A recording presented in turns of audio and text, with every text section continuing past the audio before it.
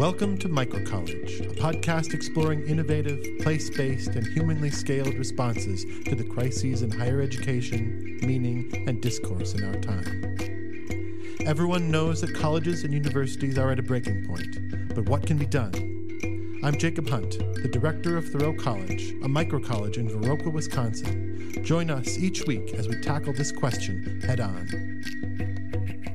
Welcome to Microcollege. This week on the podcast, we are really excited to have a thinker and a philosopher, a scholar of higher education, whose writing and thinking I've been really enjoying getting to know about.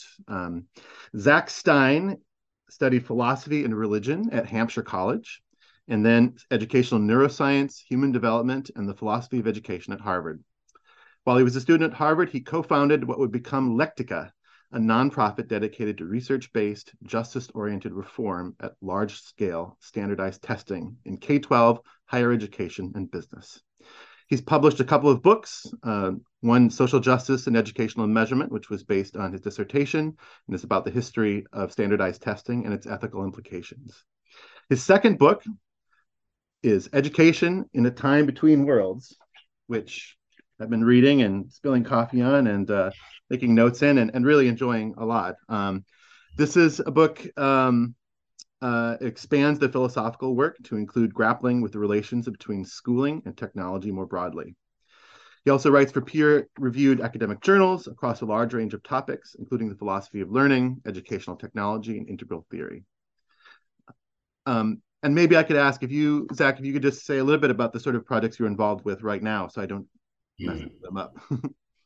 Yeah, there's two main projects. One is work which most people know through the Consilience Project, which is my collaboration with Daniel Schmachtenberger. And Consilience Project is essentially an attempt to grapple with the sense-making crisis on the way to grappling with the larger meta-crisis of civilization. And then adjacent to that, I do work at a think tank which is just renamed itself as the Center for World Philosophy and Religion.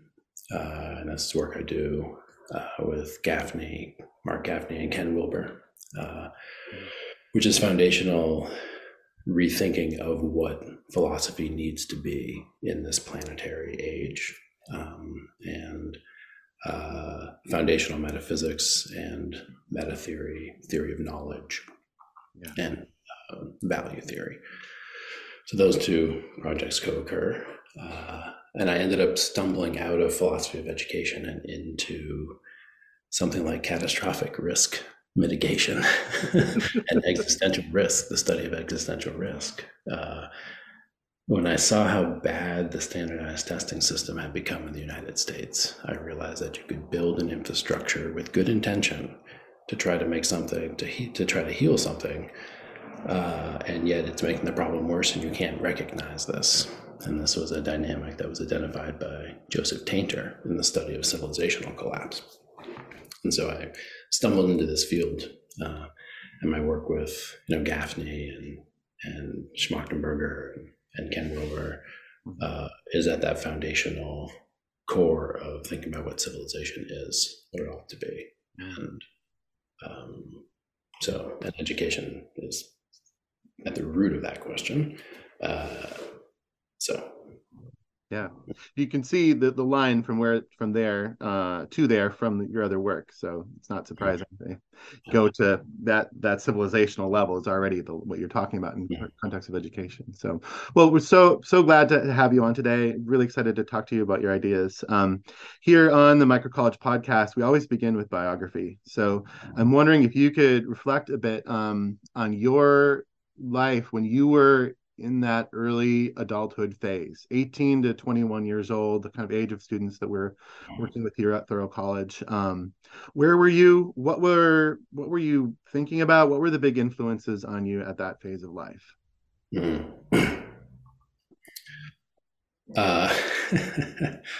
Let's see. I'm what they call a high achieving dyslexic.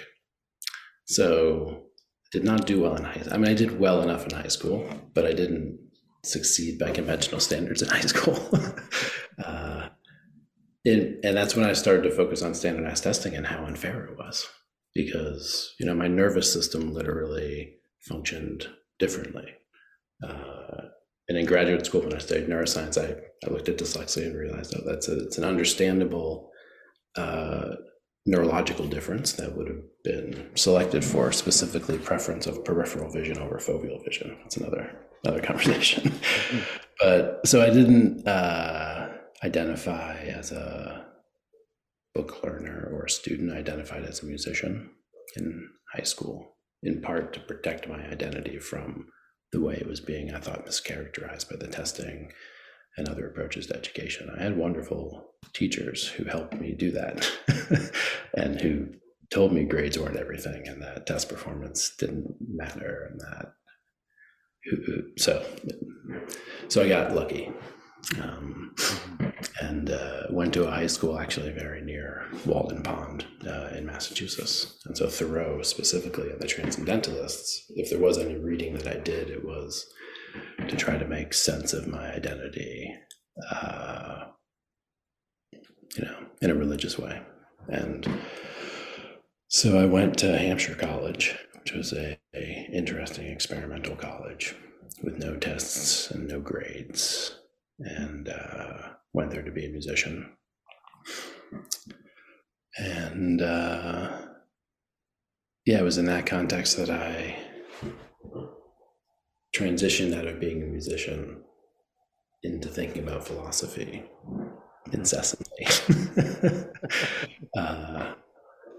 And I specifically tried to find my way out of the educational system, and then of course went right back in to graduate school, which was a trick.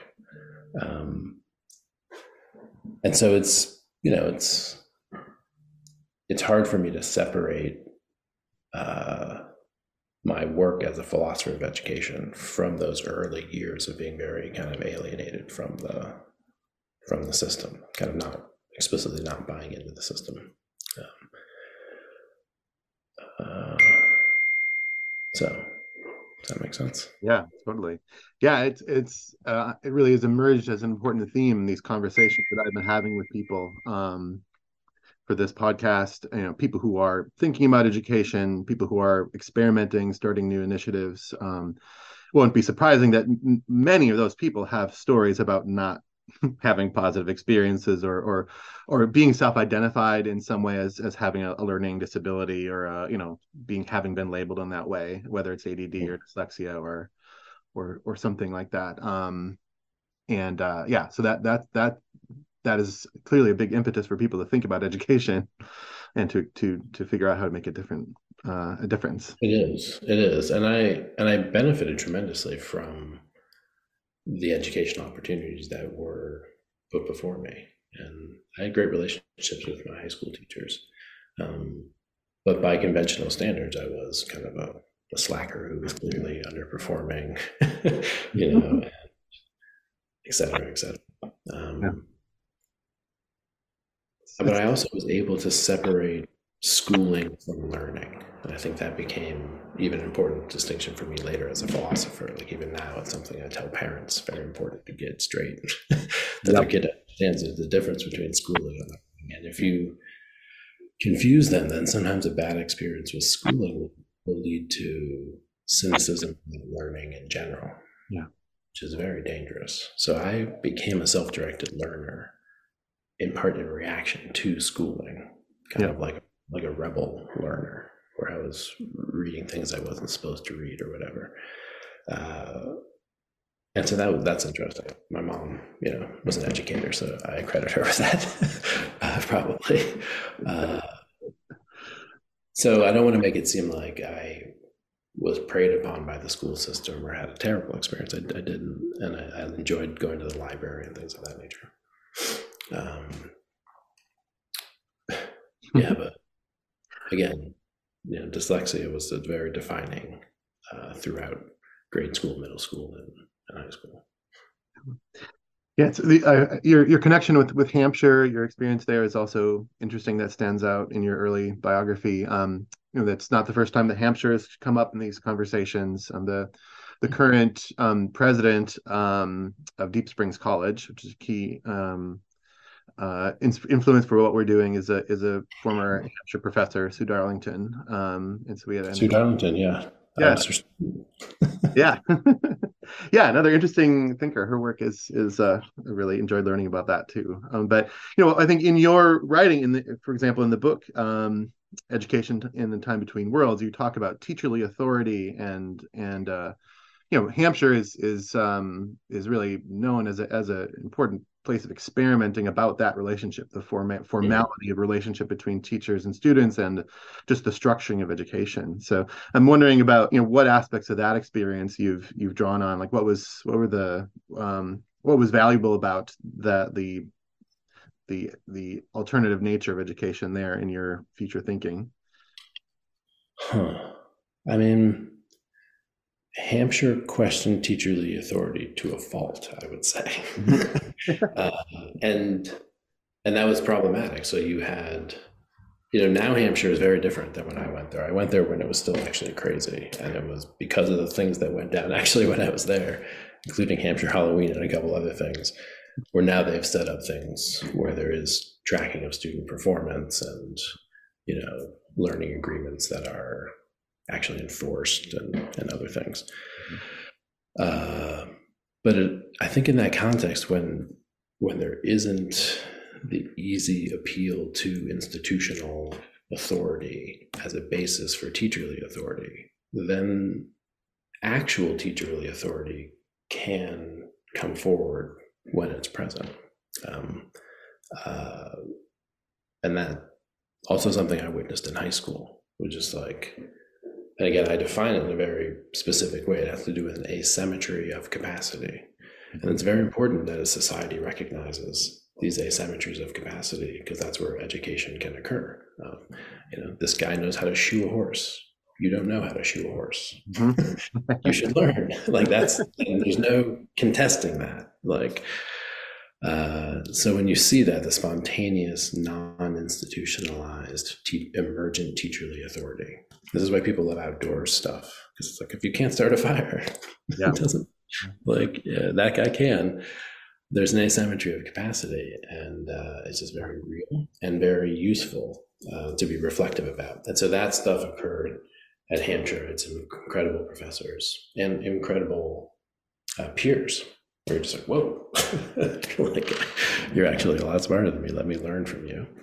And this is true of music as well. In that context, I was studying music for the first couple of years, and witnessed incredible teacherly authority that had no institutional backing at all, spontaneous improvisation between musicians, and lessons are being taught. So yeah. That's, I think, one thing to note. Now, if you push it too far, people get confused, and you still have people, even, I don't know if this happens in outdoor retreats, but still questioning teacherly authority, even when there is a very clear asymmetric capacity. So that's interesting. And even though I had a good time at Hampshire, I don't know what it's like now, but upon graduating in the first few years, I didn't tell people to go there because it was crazy, in terms of its ineffectiveness in transforming some students' capacities. And again, I did my Div 3, which is the final Hampshire project, on Hampshire College and its founding and the philosophy of education that went into its creation. And the most important statistic was that in the first several years, when the curriculum was first put to the test, the average age of the incoming student was 21. Right. Because they'd been going out and doing, international work or whatever, or had been in the army or something that, and when I was there, the average age was 18 or something, 19. Yep. There's a big difference between 18 and 21, and that you really can see that in intimate settings. Yeah, to be very, very self-directed as a student learner, which I think I was basically ready to do at that age, but many of the other students were not, and they didn't have an adjacent curriculum that could actually scaffold them the way they needed to be scaffolded. And then the whole other problem is just the student loan debt, Yeah.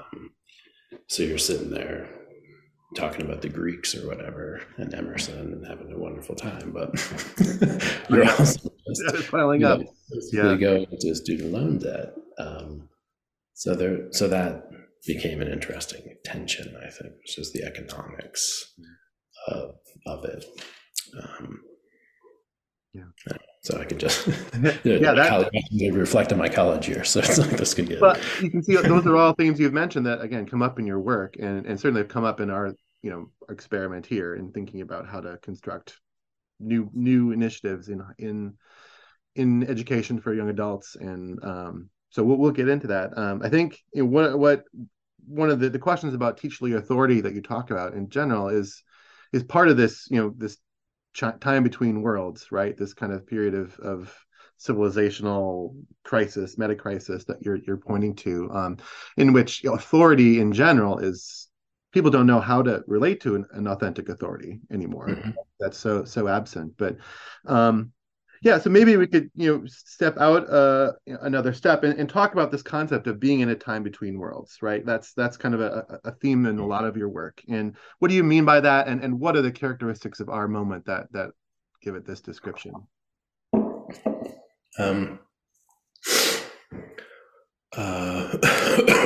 Excuse me. I mean it in kind of a strict historiographical sense. So it's a time when the basic structures of civilization are in flux, and this has happened before. The most prominent in recent memory is the transition out of the feudal system and into modernity or capitalism with nation states. Right. Before that, you had the crowns and the courts and the princes and a divine authority that was granted to the regents, and that whole thing fell apart. And the 30 Years' War swept Europe, and an entire structure of civilization, an economy system, a supply chain system, a governmental system, a taxation systems were all completely transformed. And so that transition out of the feudal system into modernity, capitalism, as we now know it. So I'm saying we're in a situation at least that significant, where the very fundamental bases of the civilizational infrastructure are changing, but we're in the flux before they reset. So we're in the equivalent of the 30 Years' War now. So that's a decent analogy. Now, it may be a deeper transition to that. It may be more like the Bronze Age collapse and the Axial Age. We may be looking at an even deeper reset. But just to get the analogy, I think it just works to think about like 15th, 16th, 17th century and kind of like that, especially the 30 Years' War as the climax of it. People mention if people are listening to this, we're interested in a deep dive into that. I'd really recommend Zach's conversation with Lena Rachel Anderson on the Metamodern podcast about Jan Amos Comenius. Comenius is a really important historical figure that most Americans certainly have never heard of. And indeed, the 30 Years' War is something I think most Americans don't have any, even if they're kind of historically oriented, they don't know much about it. But it's a totally wild, cataclysmic kind of event in Central Europe that really gave a sense of a civilizational transition in radical ways. Yeah, and a lot of it had to do with the eventualities implicit in the creation of the printing press. That what swept across Europe and reset the whole system was both the mass production of native language Bibles, and the creation of these textbooks, and propaganda.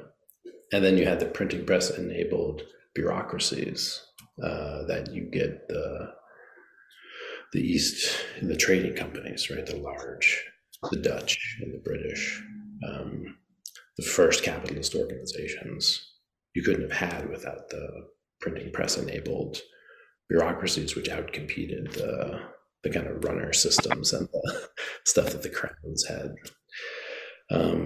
So comparably today, the eventualities implicit in the digital, which is just what is going to play out, is as unimaginable to us as capitalism was to a feudal serf. Is this system that is in the process of emerging here. Now, it's a dangerous time, obviously, and the 30 Years' War was horrific. And a paradigmatic, so it was horrific both at the physical level of just warfare, and it was horrific at the psychological level of the displacement of identity due to worldviews in conflict and the subterfuge of these propaganda networks enabled by it, enabled by the printing press. And so it's hard to not see the analogies. And so as the basic infrastructure, social structure, superstructure stack of a civilization begins to get reformatted, the problem begins to look fundamentally educational. And this is where Comenius comes in. He was seeing this play out and moved to Amsterdam and commandeered printing presses to do counter propaganda and to put out the most influential textbooks in language learning that had ever been produced, which were literally used for 400 years, not just as novelty, but used as for 400 years. And that was innovating at the most advanced level of the technological stack, which were these printing presses, in the interest of education in a time when truly the future was open. The Dutch East India Company, and this is who Comenius dedicated his book to. These were people from the future, basically at that time, who were already working in the world to come. And so, yes, this question of what emerges, sometimes we talk about the possibilities of a techno-feudalism. But you can also have technological open societies. Right. And the possibility of actual participatory governance. But you also have techno-authoritarianism, techno-feudalism, competing as world structures as well. So that's some of the theorizing that I do education in the context of, because you have to think about, okay, well then during that time, and Comenius theorized, what is higher education? It's literally the pivot point to that new world, where it's incubated, as it were. And so he called for a very cosmopolitan universalization of knowledge and knowledge production. Right, vernacular language, universal literacy, cheap books and paper, just lots of opportunities to engage with formal education, supported by the state and organized by all the parts of society. Yeah. Yeah, and specifically one language to unite Europe, and one kind of modality of instruction and socialization. And then he imagined the Universal College of Light, which would be the kind of like clearinghouse of all knowledge being created in civilization, where quality control would be run and then disseminated through textbooks in this kind of cyclic knowledge production, education, universalism, which is the heart of Comenius's project. So he was an amazing thinker, and it's an interesting paper. It was a huge surprise to me. I'd never heard of Comenius. Yeah, that I really enjoyed. I've heard about Comenius, but I certainly learned a lot more from that conversation and following up on things you mentioned there.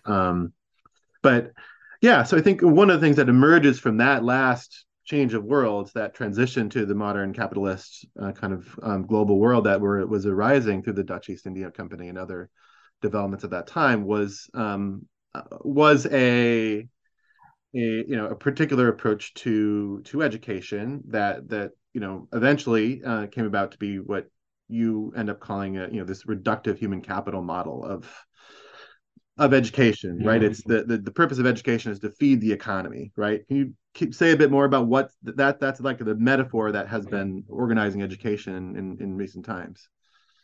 Yeah, so I call it reductive human capital theory, and it's the default theory of the human and society that kind of people don't even realize they hold it, because it's quite simple. It's basically the idea is that the function of education in a society is to reproduce the labor needed to keep the economy going, right? So education is seen as a sub-function of the broader economic system, which is in one part obvious. Like, it has to be that. It has to be that. Always education will be what allows us to do the labor necessary to keep society going. So in even simpler terms, it's like, what's education for? It's to help you get a job, right? It's the water in which we are swimming, the fish in which we are swimming. It requires some effort to step out of that and see, oh, that's actually what's going on here. Right.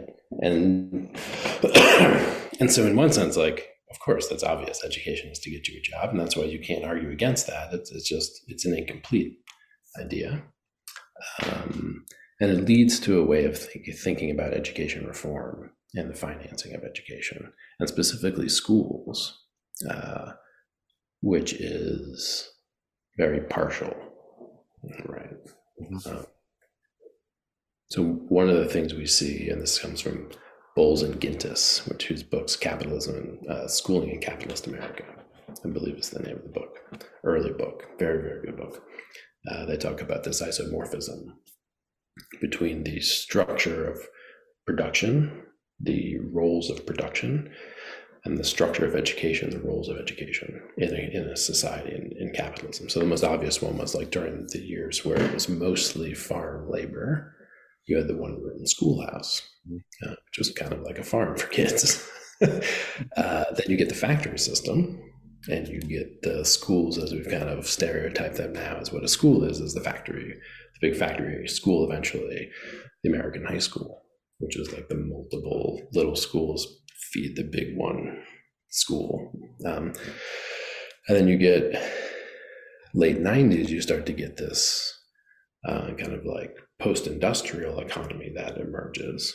And then you get the charter schools and the small high schools, big high schools divided into small high schools, each of them with a focus, like a startup company. Mm-hmm.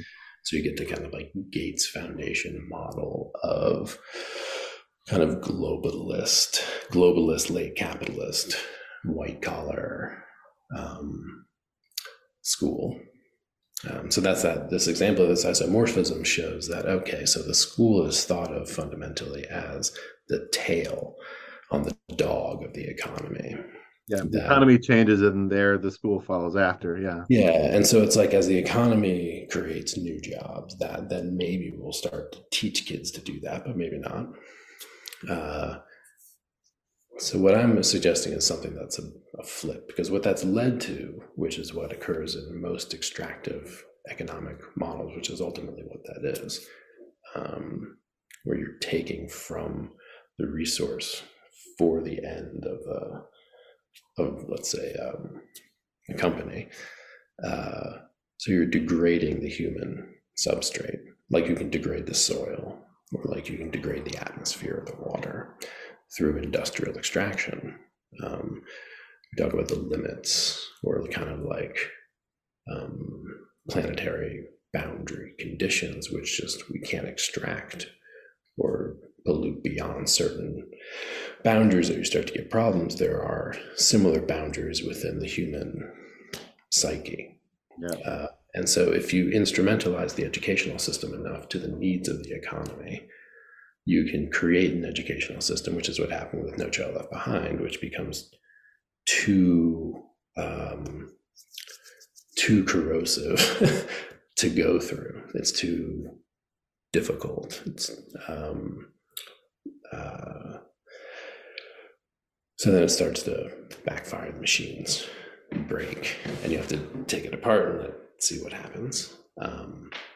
So that's, I think, the situation we're in now, which is why I'm arguing that because it's a time between worlds, we have to, in a sense, rethink the foundational organization, the foundational infrastructure or institutional basis of education, so I call for the end of schools. And it's obvious in K-12 that you can do this kind of decentralized network hub model with pop-up classrooms enabled by kind of like AI time and skill sharing networks. So there's a bunch of things to talk about there, but the model applies to higher education too. That in the sense that it's going to be a qualified decentralization of knowledge production and the kind of a multiplicity of locations for advanced education emerging out of this decentralized educational hub network. Because the schools as they exist now, especially as we get advances in robotics and machine learning, the schools as they exist now as feeders of human capital into the economy, like as that is their basic metaphor, which is like, okay, if you succeed in school, you get a job that makes you live a life that's happy. It just won't be you can't maintain that ideology in the face of what actually exists. So you're going to have a delegitimation of the schools, which is already occurring. Well advanced. Which COVID sped up. Yeah. And so then people pull out into these decentralized networks. And this is the homeschooling movement now. And depending where the politics go with the K-12 system and what the states do, you'll have people moving actually moving physically to get into legal districts where they can pull their kids out and then distribute it spatially. That really is something that I'm seeing in real time, very active here. This is a place here in southwestern Wisconsin, Viroqua, our little town here, that people are moving to do all kinds of different educational experiences, including what we're doing with the college and the folk school here. So that's a powerful image, this idea of this decentralized education hubs. And the other image you have is the kind of the staffing of those hubs are citizen teachers, scientists, right? It reminded me of something from this really interesting, I guess you could say, meta-theoretical book, but also very practical. I'm wondering, have you heard of a pattern language? Christopher Alexander and... Yes. Yeah, Christopher Alexander. Yeah, The Timeless Way of Building. Yeah. There's an image in this book, and this is largely a book about architecture and design, but it also it's thinking about all sorts of social arrangements, physical arrangements. There's a description, and really drawing from Ivan Illich in this book about a decentralized kind of basically a city as a university, right? And there's kind of an estimate there of every 3 or 4 households there'll be someone engaged in teaching, right? Teaching something, and there'll be all of these different hubs in the city. And when I read that and also read your description, it reminded me of what's happening here, right? There are so many people are engaged with teaching something in their homes, all kinds of different spaces. And so I think it really is a realizable idea, especially education, an appropriate use of technology certainly could help it quite a lot. Well, that's the thing, is that we're right now at a place where augmented reality specifically is going to change the educational landscape again. Because the smartphone already disrupted it. And if we start to use them right, they could appropriately displace schooling. Right now, they're basically destroying adolescents' brains for other reasons. But augmented reality, which would basically be wearables like glasses and other headspaces, allow for incredible pedagogical innovation in skill uptake. So imagine a whole bunch of tasks like working on a car where you put these on and you look at the engine, and the engine's revealed through augmented reality, and you're walked through actually operating on the car by the glasses. Similarly with tours of the forest, and other things.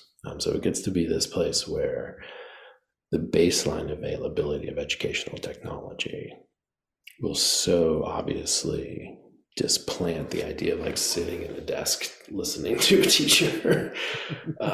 And so that means you're going to be not having any reason to keep these kids locked in buildings all day, which means you're going to have to route them through their towns, their cities, their locations. Not that you wouldn't have places where they can get together, but it's obvious that, so it's going to be, how long will we try to keep them trapped in rooms with kids of the same age, like under a certain kind of supervision, which didn't happen. Like that didn't happen in the feudal system. Like back to the time between worlds, like it was capitalism that did that age segregation as a function. And even early one-room schoolhouses were not age segregated. So yeah, we're seeing a radical disruption of institutional form. The delegitimation now for political reasons, once coupled to these technological innovations, you're going to see something very interesting happen. The hope is that resources are reallocated from governments and businesses as opposed to their resources keeping the old system locked in, which would be a huge problem. A lot of inertia in existing systems, a lot of friction there. Yeah, a lot of friction.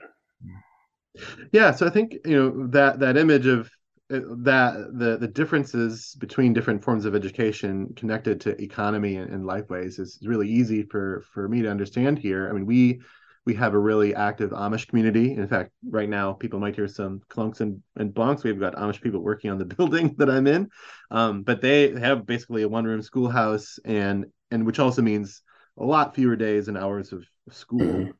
School only goes up to 8th grade, and it's clear that school is only a small part of the education. Most of it is happening in the home or on the farm, right? Exactly.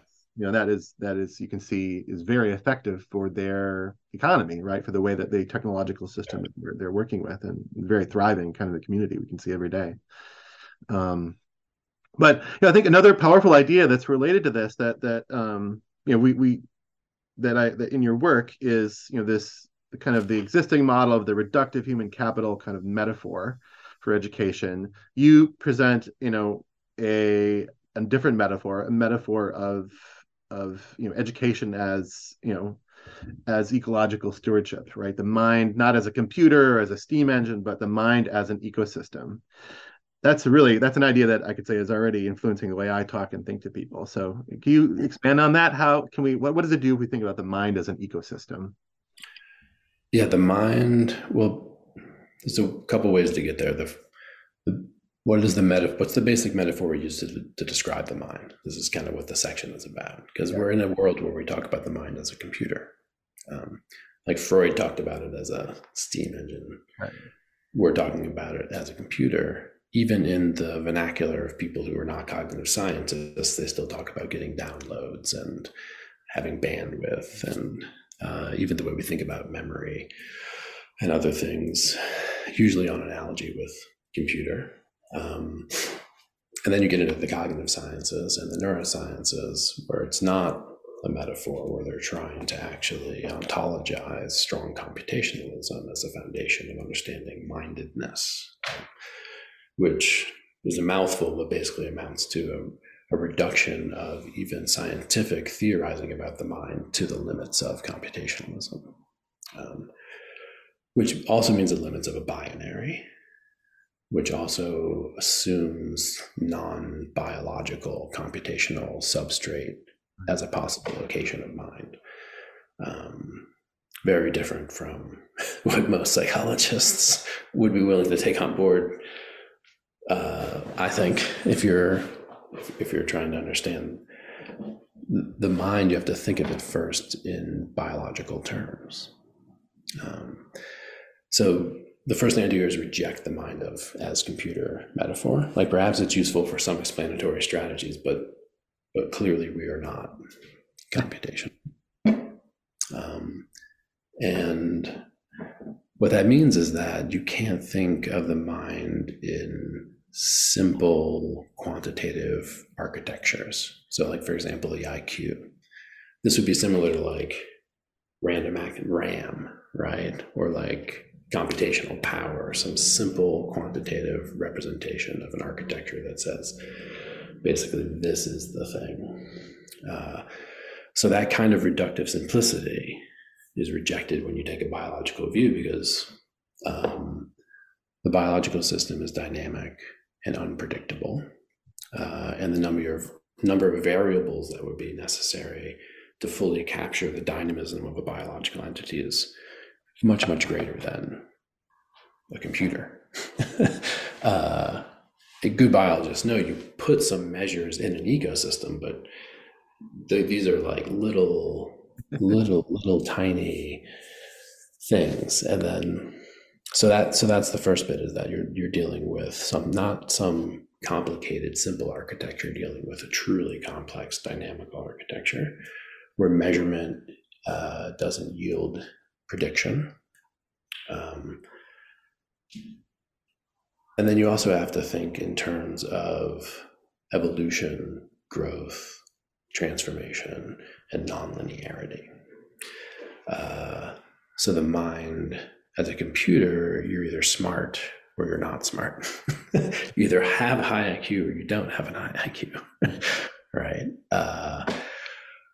Whereas the organismic view, what you have is an evolving, adaptive, nonlinear system, which means that you get unpredictable behavior in novel contexts.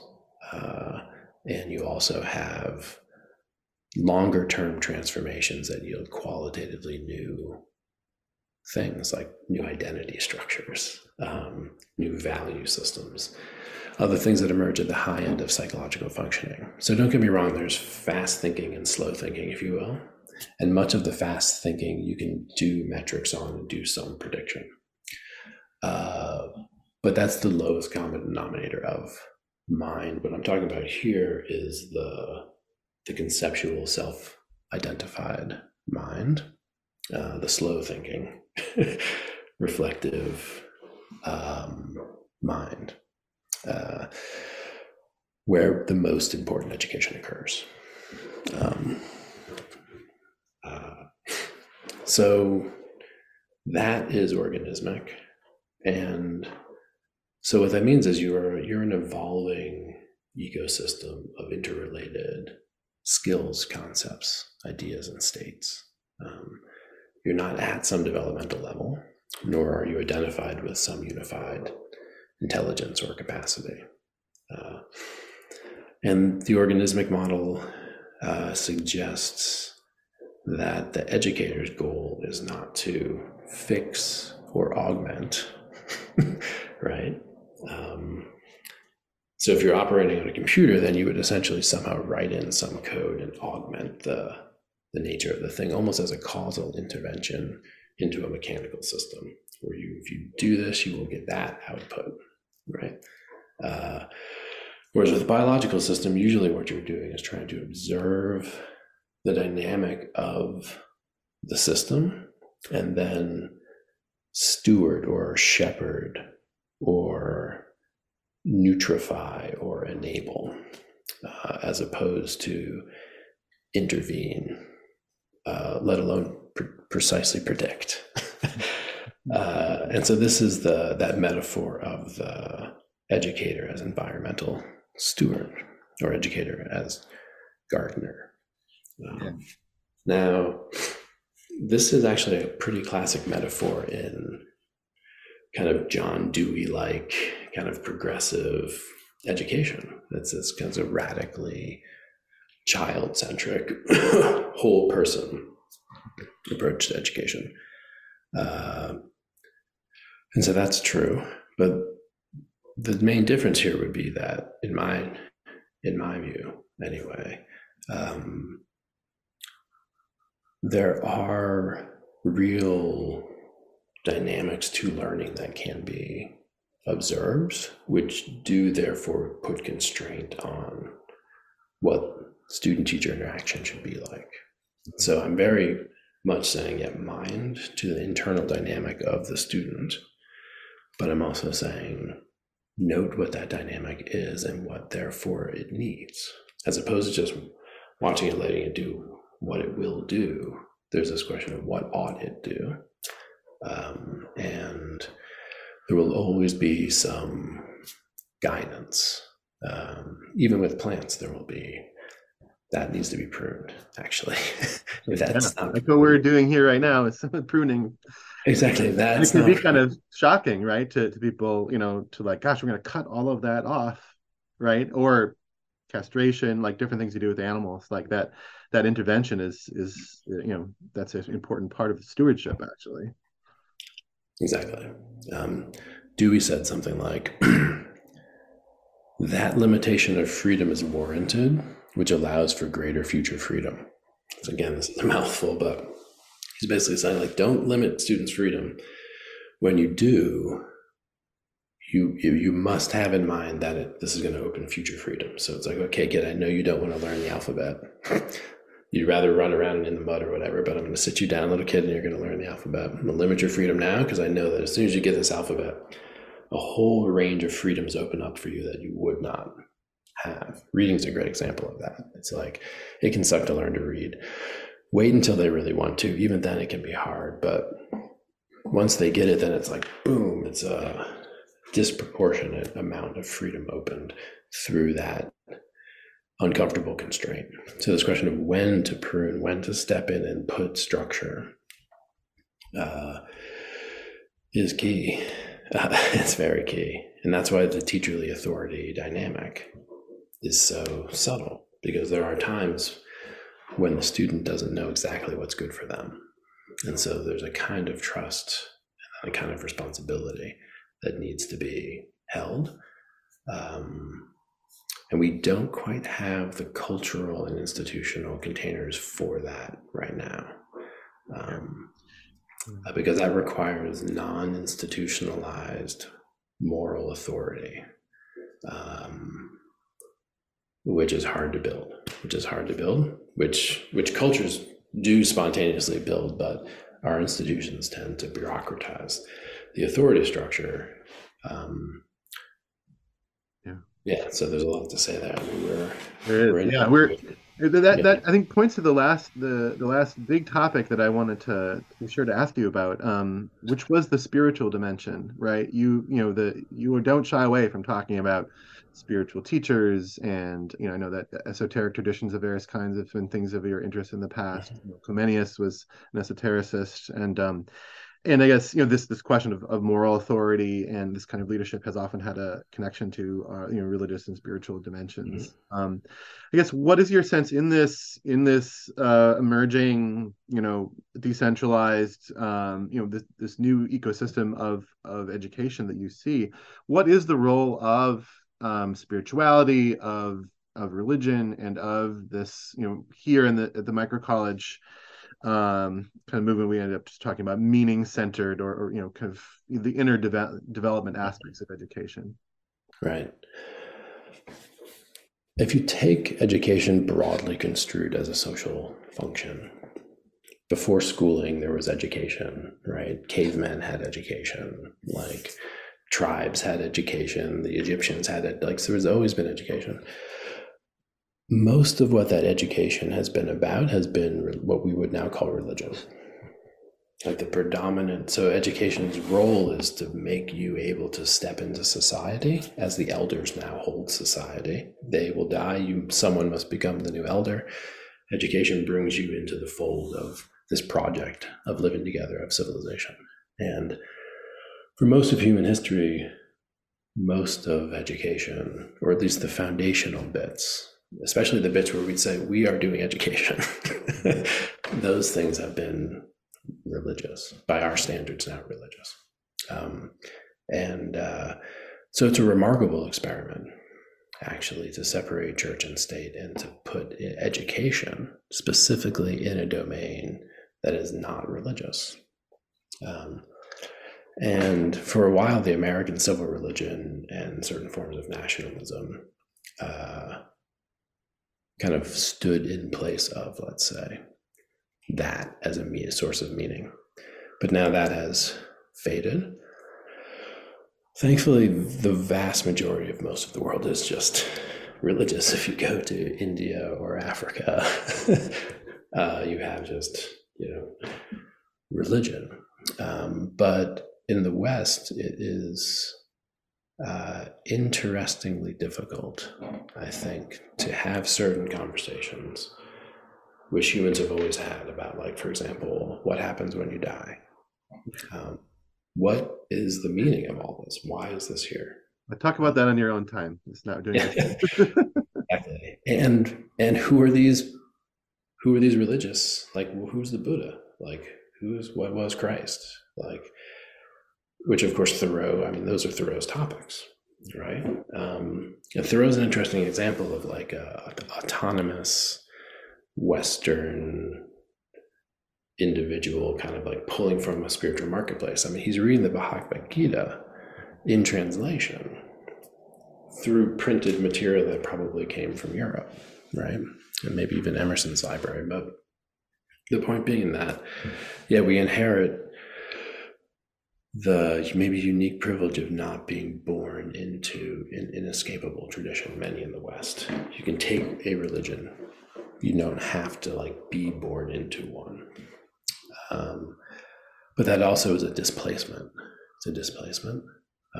And so I believe that as the schools come apart and we get that decentralized, emergent education, we'll see a very clear resurgence of religious and spiritual bases for those. And some will be just what most people call kind of fundamentalism. This will happen. But we will see a lot more other innovative, higher order, synthetic, emergent religious cultures. I believe this is occurring. So the inevitability of some world religion is interesting. We talk a lot at that Center for World Philosophy and Religion about a neo-perennialism. And perennialism being what Thoreau was onto, actually, that all the religious traditions have been, men touching one elephant.